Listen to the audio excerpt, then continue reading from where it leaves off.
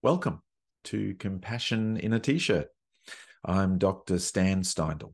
Today I'll be talking to Shannon Swales, who describes herself as a perfectly imperfect clinical psychologist.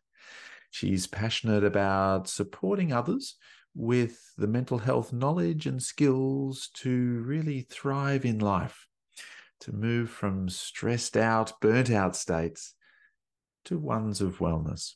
Shannon has had her own burnout experience, and in 2021, she stopped work to go through a process of recovery. She now very generously shares her own experiences and all that she learned to help others on the road to recovery. I hope you enjoy this conversation. And so I bring you Shannon Swales.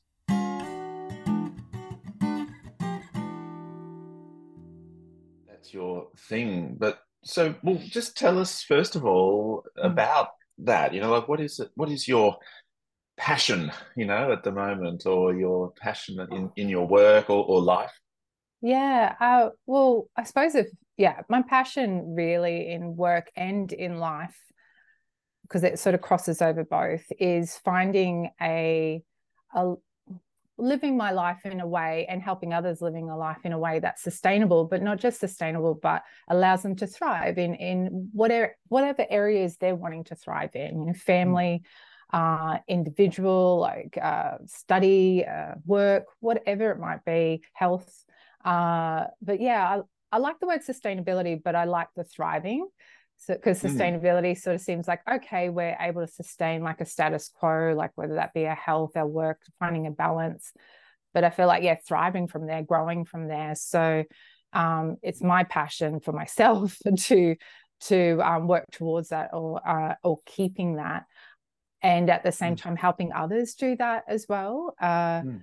Because I find a lot of us are, certainly, living under sort of chronic loads of stress, and Mm. that our life isn't something, or the way we're living life is not sustainable. And for some people, it's not something that's giving them meaning or purpose, or feeling like they're, growing or contributing. Sometimes it's contributing back to their community. Yeah. So that's my passion, I'd say. Yeah. One of the things that it prompted me right at the beginning of what you were saying there is I sort of said, sort of work and life, and Mm. and you sort of made the point. It's sort of they're one thing really in a way. I mean, it's sort of interesting to think of. Mm. We sometimes talk about work-life balance, but Mm. as if they're separate almost or something. I mean, but Mm. I don't know. What are your thoughts there? What are your comments about that? Well, the thing that springs to mind, and this is I don't know if it's a controversy in the literature around burnout, but it certainly seems to be Yeah. talked about amongst people who are in the burnout area, that burnout is a occupational syndrome. Predominantly, it's triggered by workplace. But then when you're working in the grassroots with the people who are going through it, and even myself, when I went through it, it's not just work life. And sometimes it's not even the work life that is triggering this Mm. chronic stress load. It's actually the stuff outside of work life. But, Mm. life encompasses work. That's one aspect of it.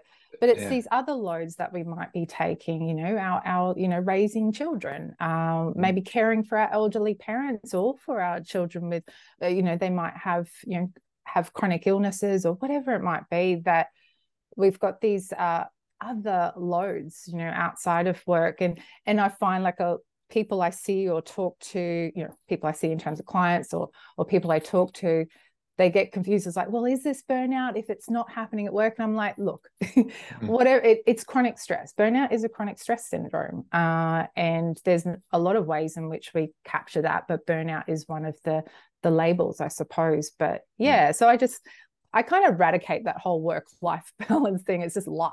And Yeah. am I living it in a way that's sustainable at the moment, or is it actually where I can grow and thrive? Um, Mm. that's Yeah. yeah. And that's the other thing you said, which I really appreciate as well. And in some of my work around compassion, uh, Mm. well, Paul Gilbert, who you know and Yeah. know of, and I sort of love, he would say really that, yes, compassion is about alleviating and preventing suffering, but also about flourishing. We want to be able to thrive or flourish and get real meaning and purpose out of our life. And there's a whole range of areas to do that, isn't there? It might be at work, but it might be at home or the community or other things that we're doing. And oddly, well, that's interesting, isn't it? In some ways, our meaning can come from all sorts of places, but therefore, we can become depleted too. In all of those different places, and so burnout is a kind of a sort of, there's many potential pathways to burnout. Oh, certainly, and I think they are still discovering and understanding that.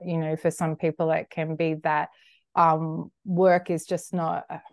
Actually, it was something that I recently went to a online workshop done by, what his name, Nicholas Petrie, who's for the last few years, he's devoted his work around understanding burnout, particularly in leadership roles. But he was talking about one of the pathways in his research that they've noticed into burnout is that work hasn't allowed enough growth opportunity, like where there's wanted or needed by the person, that they've become stagnant. So burnout can arise out of that, which I often thought about it and knew about it initially from more of a workload, high workload, low resources pathway in, which is as well. And it was just interesting that that's what he also found, where there wasn't these growth opportunities and support in growing within the workplace, within their industry or profession, that can lead to as well. I suppose that's that meaninglessness or that disconnection from their work as well. People, it might be sort of feeling overworked, or it might be feeling underworked. But both of those can lead to stress. So you're a clinical psychologist, you're a therapist, you're also many other things. But I thought it would be really interesting to hear a bit about your journey into being a therapist. I really appreciate later if we also talk about kind of what happened next and all that you kind of experienced there. But what was your journey in? So to speak. Well, I've done a lot of reflection around that in the last couple of years, but so it's taken a bit of a different story. But essentially, I was early 20s and I was working as a shift supervisor at a very well-renowned still coffee place. And I didn't drink coffee at the time. I do now. But anyway, I had this regular customer and her husband who'd come in, and lovely, lovely couple. They're probably in their 50s. And she was talking about studying psychology. And I was like, okay. And we'd have these conversations about what she was learning. And it was just really intrigued me and I was interested. And I don't know what point that I decided that, okay, this would be interesting to go forth and study, because I was anxious about studying. I didn't think that I was someone who was capable of studying at a university level. I had a lot of doubts around that. But it really came down to, I had nothing better to do. I wasn't really, the hospitality industry was certainly getting me down and wasn't an area that I wanted to stay in. And I just was really intrigued. And I remember thinking that I just wanted to understand humans better. I didn't really get them. I didn't really get people. Right. So I was like, okay, this will be really helpful. So, I put in my application and got into undergrad. It was a Bachelor of Science major in psych, distance ed as well. So I was doing it from home up in Cairns. And it really, and I did really well. Like I was getting good marks, but I was also enjoying it. I was really enjoying learning and learning and really starting to understand humans, but also understand myself, which I didn't realize that that's really why I think much later on, I realized there was, I think my intuitive self that I wasn't listening to back then, she knew I needed that. She knew I needed to actually go there to learn about myself. not other people. But yeah, so that was my journey into psych, and I just kept going because I was enjoying it. I was enjoying learning. So I just kept following the pathway. But I have come to realize that at some point I didn't stop to actually listen exactly where I wanted to take psych. And I kind of ended up on what I now know is I ended up on the bandwagon of becoming a clinical psych and doing individual therapy. But it wasn't exactly where I wanted to be. But I've only just learned that in the last few years. Yeah, so I just followed that pathway, and it sort of seemed to be that's where everybody was going, into the clinical psych. And I did want to do one-on-one work. I did want to provide therapy, and that's something I still want, and I am doing, and still want to do. But yeah, it was just, I suppose if I stopped and listened for a little bit, I probably would have gone in different directions back then, within the psychology, within the mental health field, but different directions. Yeah. But, yeah. I mean, it does sound like, curiosity is in your bones almost, or something, like when you were even at the coffee shop, you're sort of interested and curious and talking to people, and just sort of stumbled across this kind of character, I guess, in your life story, who made a sort of a bit of an impact. Yeah, she's so cool. Yeah, I've forgotten her name, which I always feel like she's such an integral part, and I visually can see her and her husband, even their orders. I think I remember. Remember that? Yeah, strange how you still remember that 20 years on. Yeah, so yeah. And may I mention, we first sort of kind of crossed paths and connected. I'm not sure how many years ago this was too, but you were working at Quitline, and I was doing sort of occasional MI training, and at certain points you were helping to manage all of that as well. And yeah. I mean, how many years ago is that now? I started Quitline in 2008, which was the first year of my postgraduate training as well in clinical psych. So I started Quitline at the same time. And that was when, in the introductory training, there was 2 days MI, and that's when I first met you. And yes, so many other training. And then I became the team leader, organizing the training of the newbies, the new counselors. And so organizing with you. And that was 2008 to 2013 I worked there. That's a long time ago. Yeah, I know. Actually. And then I worked there in 2016 to 17 as well, just briefly too. But it was a long time ago. Yeah. 15 years ago you started there. Yeah.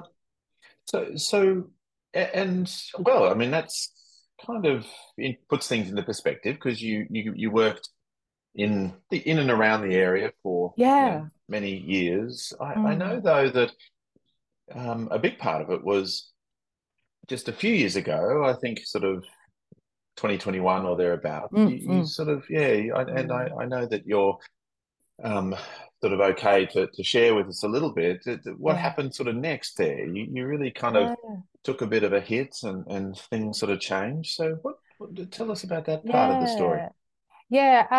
So the date I always remember, 25th February 2021, which was really just the day in which it all hit. It was really a slow burn, as we know burnout is. And it wasn't just burnout. It was certainly compassion fatigue that often, especially with helping professionals, often burnout and compassion fatigue go together, but also vicarious trauma. And I was working with Dr. Hayley Quinn, actually, who in compassion focused therapy, but she was my supervisor at the time. So we've been working together for about, I think, her as my supervisor for about a year.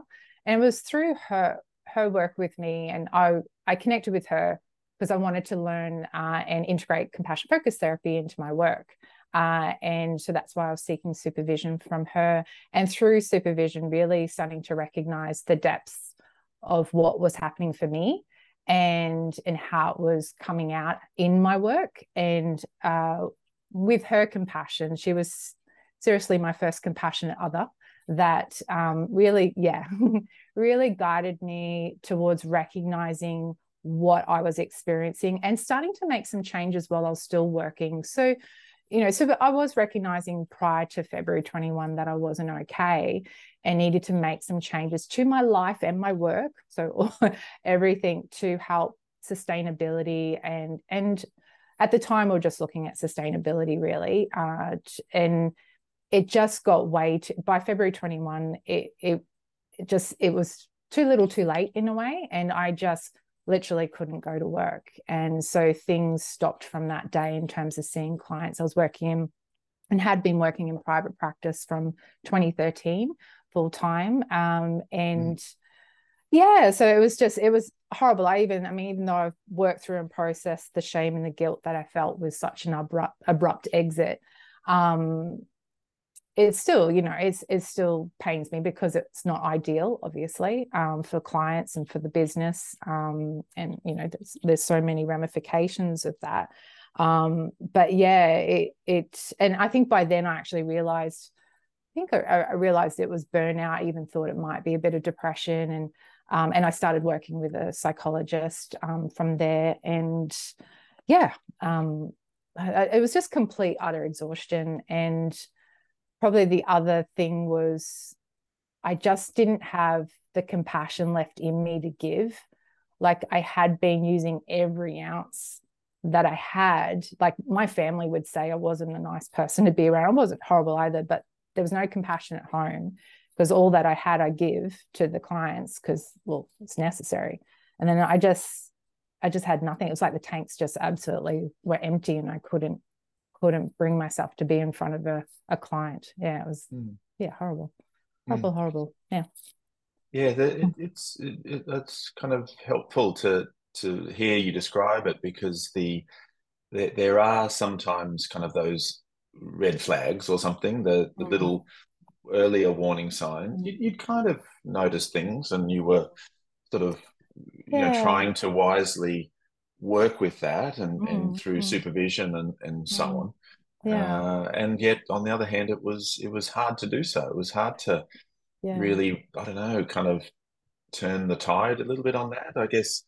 I think because, and I see this a lot in the clients I work with now and just conversations I have with people who've been through it or going through it. And they, once you start to recognize that, okay, I need to make some changes, already you don't have a lot left in the tank to actually do those changes because change still takes energy. And changes are required. Like even shifting down the number of clients I saw a day. Well, you're managing that with the clients, and that takes energy. You're managing that. I worked in a group practice, so managing that with the director, and she was my other compassionate other. So I was lucky to be met with really, beautiful women who just held that space for me and did not judge and whatever you need, Shan, we're here. And considering especially my the director I worked in her practice, Dr. Ilse Grobler, like it was her bit, like I was a full-time psych, it was her income, and so for her to be willing to make any changes that were needed and be met with that. But yeah, all of that requires a lot of energy. And because I was dealing with a pretty harsh critic as well, like just something I've always had, well, since quite a young age, and it was ramped up at that time. It sort of came back with a vengeance. So it's just a lot of energy that you just don't have or have very little of. So that's what I mean by too little, too late in a lot of ways. Once I started making change or started to recognize and started to make changes. The sort of the compassion definition, sort of alleviate and prevent suffering. I suppose once you're there and you're feeling burnt out and you do things to try to alleviate some of that, some of it probably is helpful, but also you're just sort of a bit out of gas already, and so I suppose prevention becomes an important part of things going forward.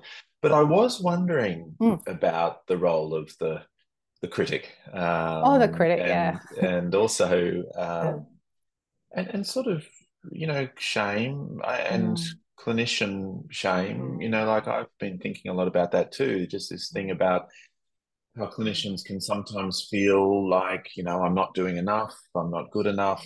The person in the room next door is much better than me, and Mm. and just the way that some of that self-criticism Mm. and or shame makes it hard too to sort of recover or to deal with the burnout even once we have seen it Yeah. approaching. So yeah, what are your thoughts about Mm. self-criticism and shame there? Yeah. Well, I just shame is such a debilitating emotion in terms of like it just makes you stand still. Like when you get Yeah. stuck in it, I mean, like when you stay Mm. stuck in it, it just, yeah, it does make you move. And I just remember as a pre-burnout, my critic would, like when I, so certainly fused with her and she was like leading the way, she would lead me to like isolation because, yeah, I would compare Mm. myself with other psychs in that I wasn't good enough. I'd even compare myself to this, what I've come to know, this ideal clinical psych and what she should look like. And then, this Yeah. really like perfectionistic, unrelenting standards, high expectations, knows everything. Like, and this is the ideal clinical psych. So yeah, so the critic was like, because I wasn't living up to that, and of course I couldn't live up to that. Like, so it was. I mean, It's I always don't think I've ever met that person. no, no, they don't exist. They don't exist. No. I mean, and I knew this up here. Intellect. I Mm. did, but I didn't. It wasn't. It wasn't in here. Like truly I didn't truly understand the critic. I mean, doing the work around the critic and the compassionate work towards the critic, I've come to understand her and what that's all about and be able to feel compassion for her. But I hadn't done that work. Mm. And yeah, so the critic was just really a huge part of my burnout and my compassion fatigue, and really just isolated me because I didn't think I was good enough. I didn't seek that guidance and that support, or I mean, I did, but just the bare minimum, and not what I really needed or what I needed to grow as a clinician too, from that really early stage that now I do. Well, I do a lot, still work in that, but I'm more willing to reach out and learn off other clinicians, learn off anyone. It doesn't matter what their title is, but to grow and to learn and be okay with, yeah, being Mm. that way. So yeah, shame. And I think in the early stages of recovery as well, because I had so much shame around how things, because I even say that because I let it go. Well, it got so bad that I had to leave, and there was that abrupt transition, or for the clients. And whilst my team, certainly helped with that I couldn't be that person, and letting down other people, that was such a huge trigger. And what I did to work through that shame was turn it more into that guilt, like, or recognize, okay, what were the behaviors there? I can't change what happened, but what could I do differently now, and work on, so that doesn't happen again, Mm. Mm. like, and also recognizing that there's a lot of things I didn't know and I'm learning now that got me to that place, that if I had known and had worked through, I wouldn't have gotten there. You know what I mean? Like, it's just Mm. Mm. some Yeah. forgiveness and compassion towards myself, pre-burnout, or burnout Shannon, or whatever we want to call that. So there was a lot of working through shame in that beginning as well, of really, I always call that the beginning of my recovery was that February, March, because I just actually had the time to really address the issues. Yes, you sort of described nicely that the way that the critic latches on to that gap, doesn't it, between the ideal sort of Mm. self, or in this case, the ideal kind of therapist and so on, Yeah. Mm. versus kind of the actual sort of who we are, or even Mm. versus a kind of an imagined sort of feared self. Sometimes we become Mm. really critical, not just because we're not Mm. quite meeting the ideal, but Mm. because we think we're actually even much worse than we are, and so the critic That's true. jumps onto that, Mm. Mm. and out of that, kind of comes that shameful feeling, and yeah, it does, it Mm. makes us stuck, and it makes Mm. us isolated, and it makes Mm. us very sort of, I guess, reluctant or even unable to seek some of the support that would actually Mm. be really helpful. We know all Mm. of that, but we still don't quite feel it, that sort of mm, head-heart lag that can happen there. And that mm, sounds like was really some of the work, mm, especially after, by the February, March, you had some headspace then to mm. Well, work with once, that. So, yeah. yeah, I was going to say once I got, because there was still a lot of report writing and helping in the background to help with the transition of clients. Mm, But yeah, certainly there was still some room because I didn't have that one-on-one work to do that. Yeah, I mm, could start to, I really, and that's what a lot of people find themselves in the space, that they actually need that space to work on those things. It's so much harder when you're still in the thick of work. It's still, it's possible, but something's got to mm, give, I think mm, we need space to process. mm. Mm. So what did you do then to Mm. work through sort of all of that, Yeah. and Yeah. towards, you mentioned that was kind of like the beginning really of the Mm. recovery, and yeah, Mm. towards your further recovery from there. Yeah. Well, there were so many things. I did make, I made this promise that, and this was something to help with that shame too. And I was switching it more to guilt and, okay, I don't want this to happen again. And so I made the promise for a year not to go back to counseling work or any therapy work.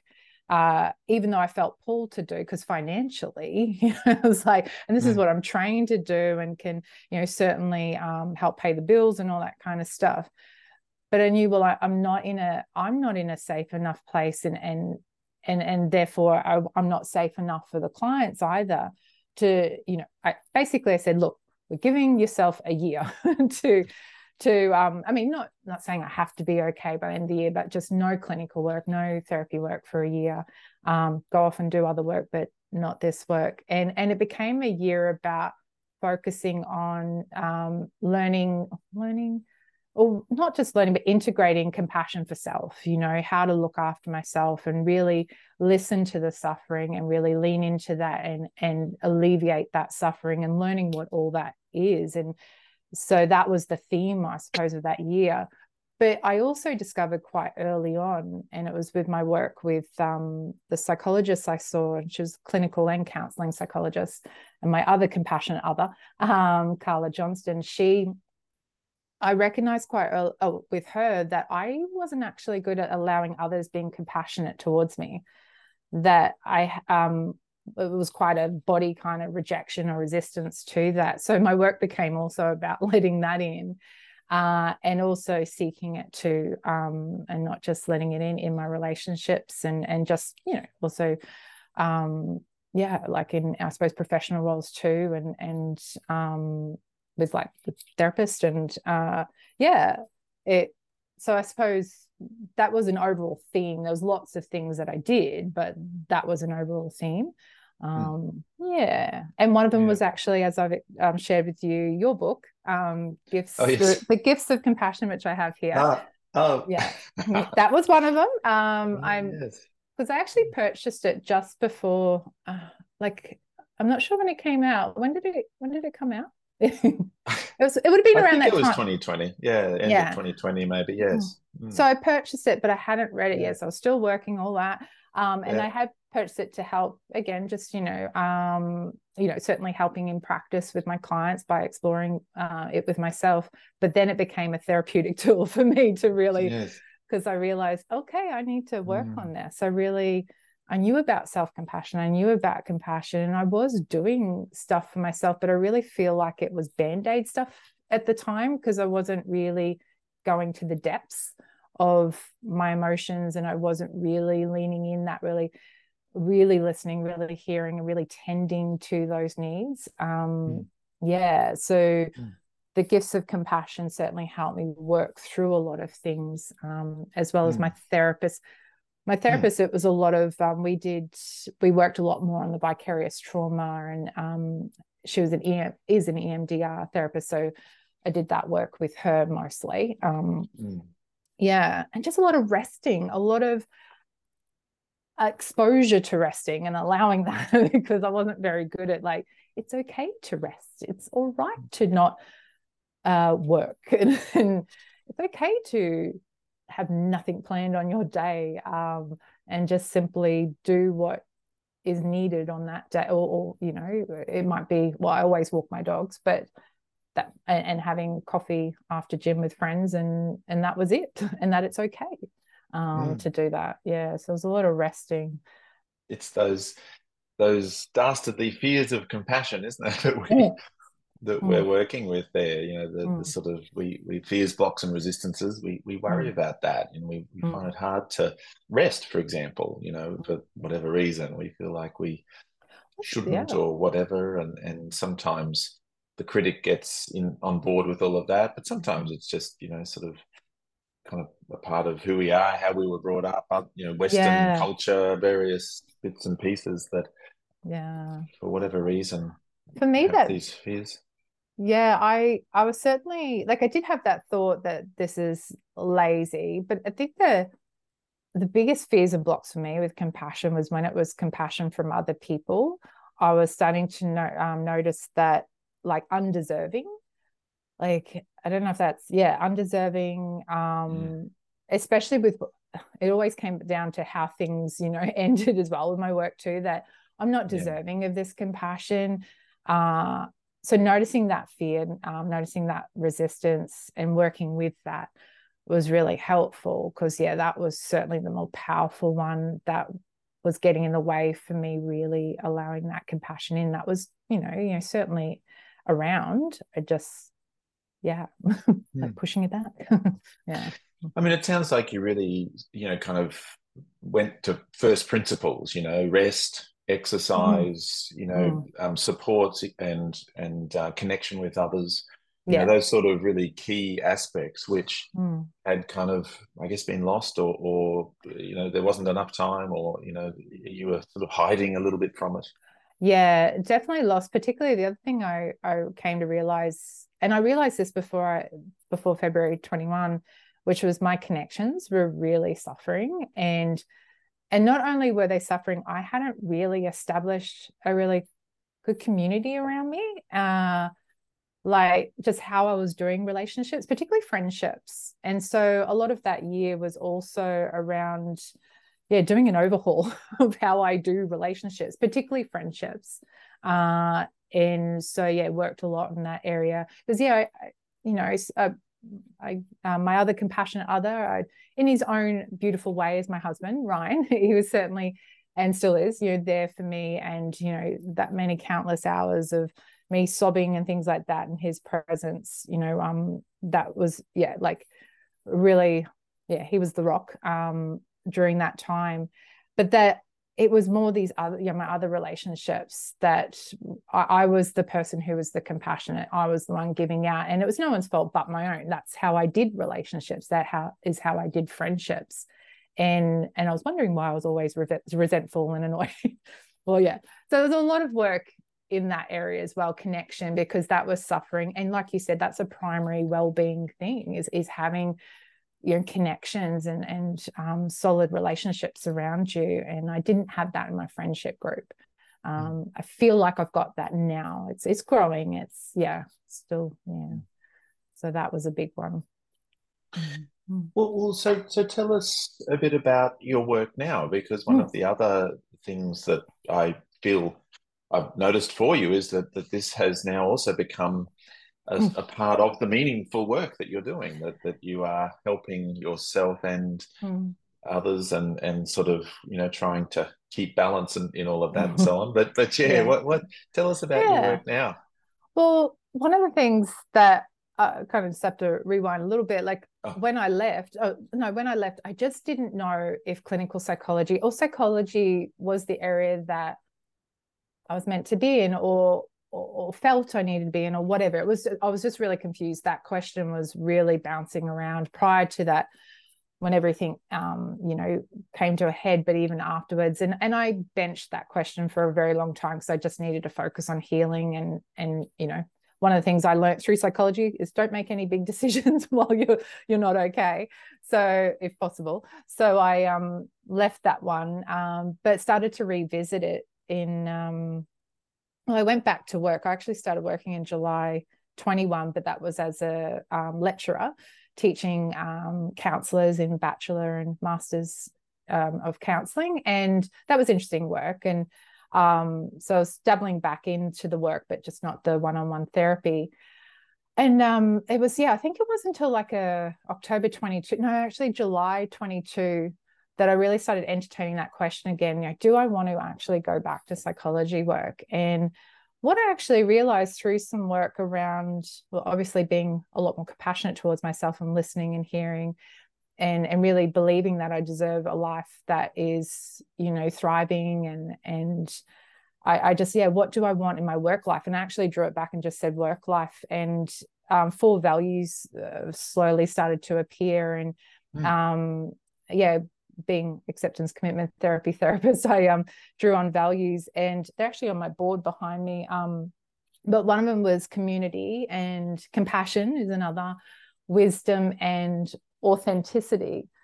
And I don't know what else came up, but I actually knew that, okay, now I do want to work in the mental health field, because there is a lot of knowledge and skills and experience that I've gained that I'd like to share and still learn and develop and grow. So I was like, okay, I can still, wisdom will certainly be part of that journey back into mental health industry, but also community, building connections, like I realized through my own experience now, but also in my practice as a psychologist all throughout, how important community is and connection, that I see those who really thrive and get through are people who do have strong connections. So community is a big one for me.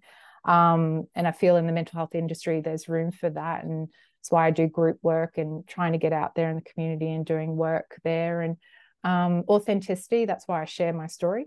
And learning that it's okay to be me, whatever psychologist Shannon is, she's a human, and being authentic and hopefully empowering others to do the same, just through my own authenticity. And what was the other? And compassion, of course. And so I just felt like across the three flows. And that too, because I knew my flows were totally out, like through your book and Paul Gilbert's work, and certainly, and Haley, certainly realizing my flows were, particularly when I realized the compassion towards myself, from others towards me. And I was like, whoa, I just didn't realize I knew about compassion and working in it. I'm like, oh, I'm totally out. But the 3 flows, definitely. So I just realized that, and just knowing, I think one of the things I didn't realize as a trainee psychologist is that there's so much opportunity, that the mental health industry is quite wide and varied, and there's so many avenues you can go in, and teaching for a while really allowed that too, because I met so many people that came from all walks of like some clinical psych herself who came into teaching to get a bit of a break from it, but a break from working in the one-on-one, but also to diversify and explore different avenues. And I think that, because I used to have a very narrow view of because of that ideal self, or the clinician, that I didn't, I can build a work life, I can build a life within the mental health field that is aligned with those values. And so that's what, and I'm just, at the moment, I'm not sure if it will be the area that I stay in, but burnout is an area of interest and exploration, so I'm staying there, but it may move and vary, and I'm just keeping a very open view, and just leading with, I suppose, whatever I feel of interest or passionate towards, and that I can give back in as well, that I can give in. There's a lot of thought and consideration, and there's sort of, things change, and those, you've sort of embraced all of that. I just to you didn't actually mention that during your first year of recovery, you did a lot of creative stuff as well. You wrote your blog, which the gap here, and beautifully written, and kind of sort of expressing some of the vulnerability, but also kind of you sort of were able to share these little aspects or big aspects of the journey and insights and so on along the way, and so that was an important part. That was a huge part. That's a huge part of learning, because I actually made the choice pretty soon after burning out there in Feb that I was going to keep a journal. And because I felt like I was so out of touch with myself, because how in touch can you be when you're so busy and you're so caught up in that threat mode and drive mode, which I was certainly in those cycles, and no, very little tapping into the soothing mode. So the journal was a way to really observe myself. And the burnout literature, interesting enough, says, yeah, self-observation is certainly part of the picture in terms of recovery. And I think that goes to say in anything, really. But so I journaled, and then I decided at some point that I wanted to share that. And so I developed a website and put my journal up there as a blog, and for anyone to, and it felt like a way I can help people without being one-on-one, and I can give back in that way. And I now know too, that was me trying to connect, and because it's nice to get compassion, of course, from other people, but other people who are going through it and living it and understand it to that real depth, because they're walking in those shoes. It's like, I feel that kind of support is so important. And so, so I put that out there, and then I think it was July 21. No, I know it was July 21. I put the first episode out of my podcast, which was called something different back then, but it's called When Burnout Becomes Reality, which I think is quite a good title there for my experience. And they're all about expression and sharing my story, but also the podcast was about others then expressing and sharing their stories and learning and connecting through each other's stories, which I really love. And so that was, and I love being creative. That should be actually one of my values, because creativity is a huge part of me, and that was certainly squished and squashed or whatever prior to burning out. I never it got tapped into here and there with creating group programs in various or the last practice that I worked at. I got to develop actually a self-compassionate program that we rolled out once, but then COVID hit. COVID.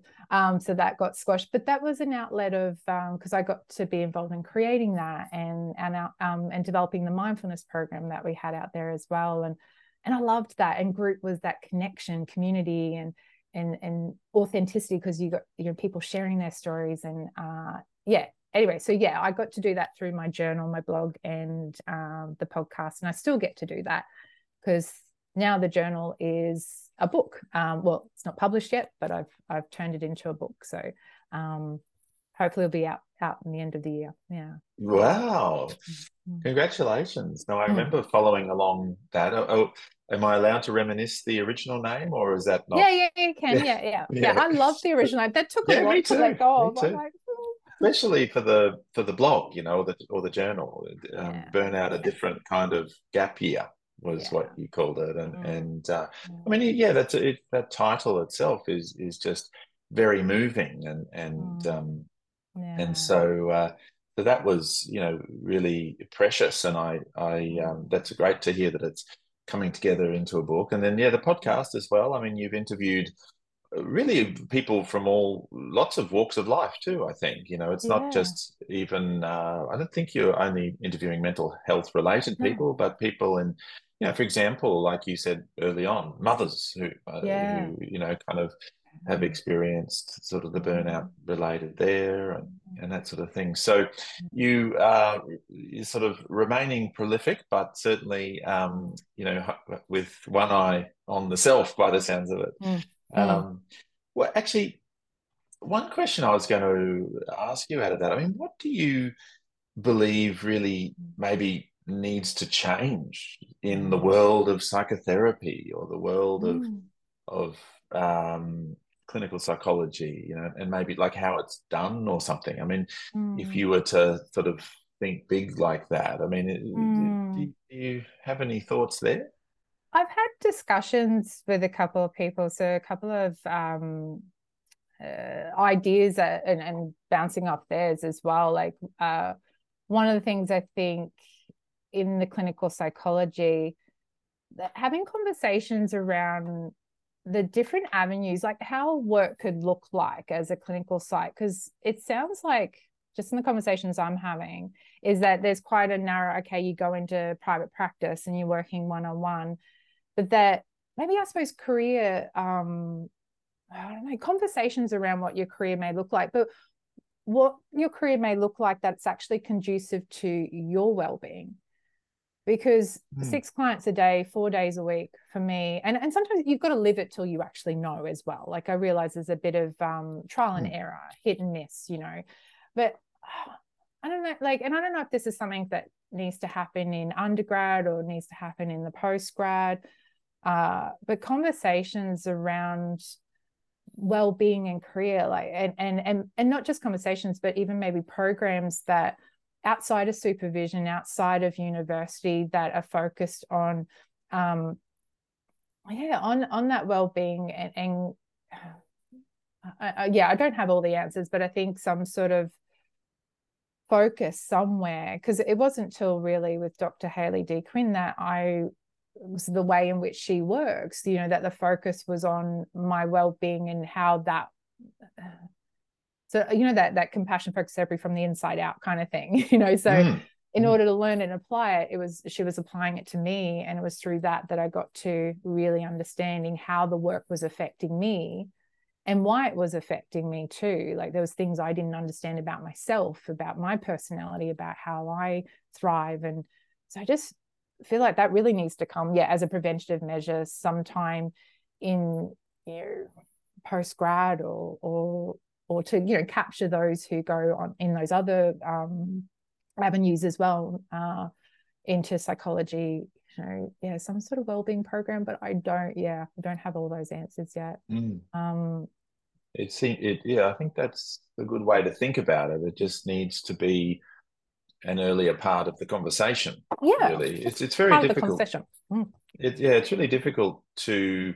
I do feel like there's a lot in what you said too about, it's difficult to really get it till you live it type thing as well. It's sort of hard for people who are just, conceptualizing this idea of a career as a therapist.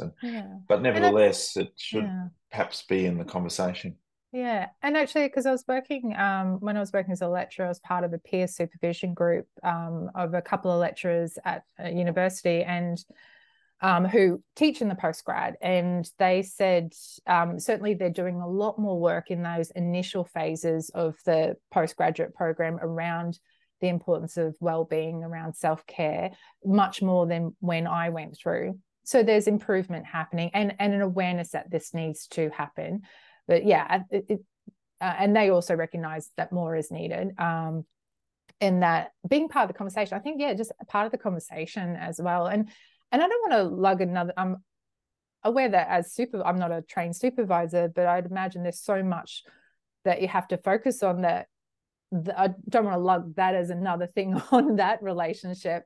And I know in my training, I was recommended to go, seek therapy, in that avenue, which was great advice. And I certainly did that.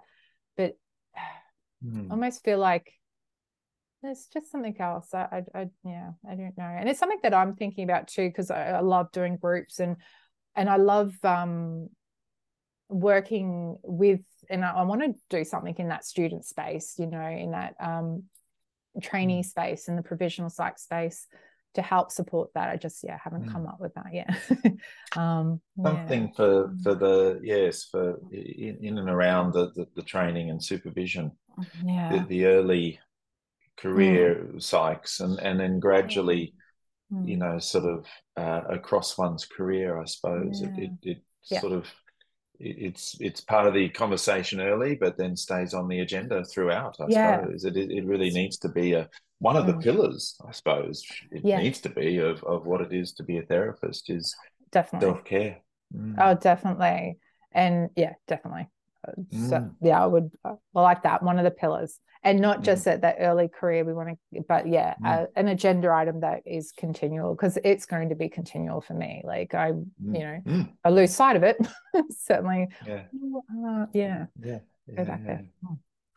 So, well, thinking of maybe early career people, I suppose, was the group that I had in mind for this question, and not wanting to put you on the spot, but what might be the top 3 tips, really, then, would you say? Like, one of the things that I've noticed in when I send you an email, I get a little email back that says, I I go and look at my emails between these out, like you Oh yeah. give direct Yeah. feedback to the Mm, person, which mm, then creates a mm, kind of a nice boundary mm, for you, mm, because mm, you have to kind of, you know, mm, organize yourself around those mm, allotted times. But it's also good for the receiver, because they mm. know that, they Yeah. might not hear back to you. So I Yeah. really thought even little Mm, things like that. But yeah, so definitely. three tips.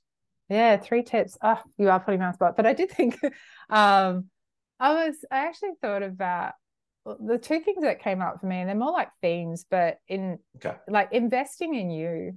I know that sounds it's so wide and varied, and can lead to so many things, but it's that whole mask on you first,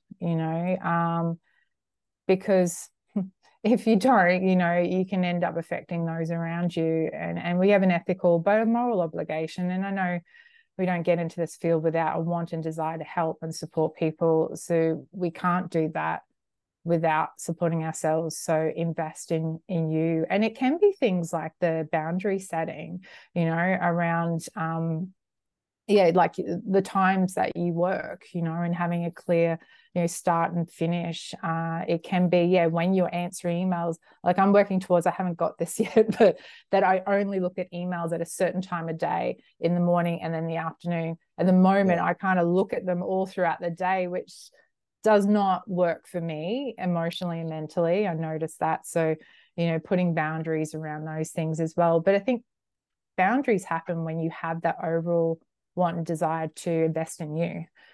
And I think I know that's where compassion comes from too, in that work around there, to actually put yourself first or put your needs up there, invest in you, whatever that may look like.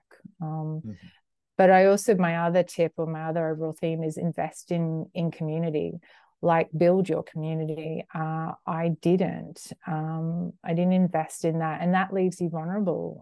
We can't walk this earth on our own. I despise those messages you see up on the internet, like, can't even think of one now, but they really glorify that, doing it on your own. And I mean, good, like, if sometimes we don't have that choice and we have had to pull ourselves up and do it on our own. And yeah, but my wish for those people is that they do find their people, that they find people they can connect with, that truly have their back, including themselves.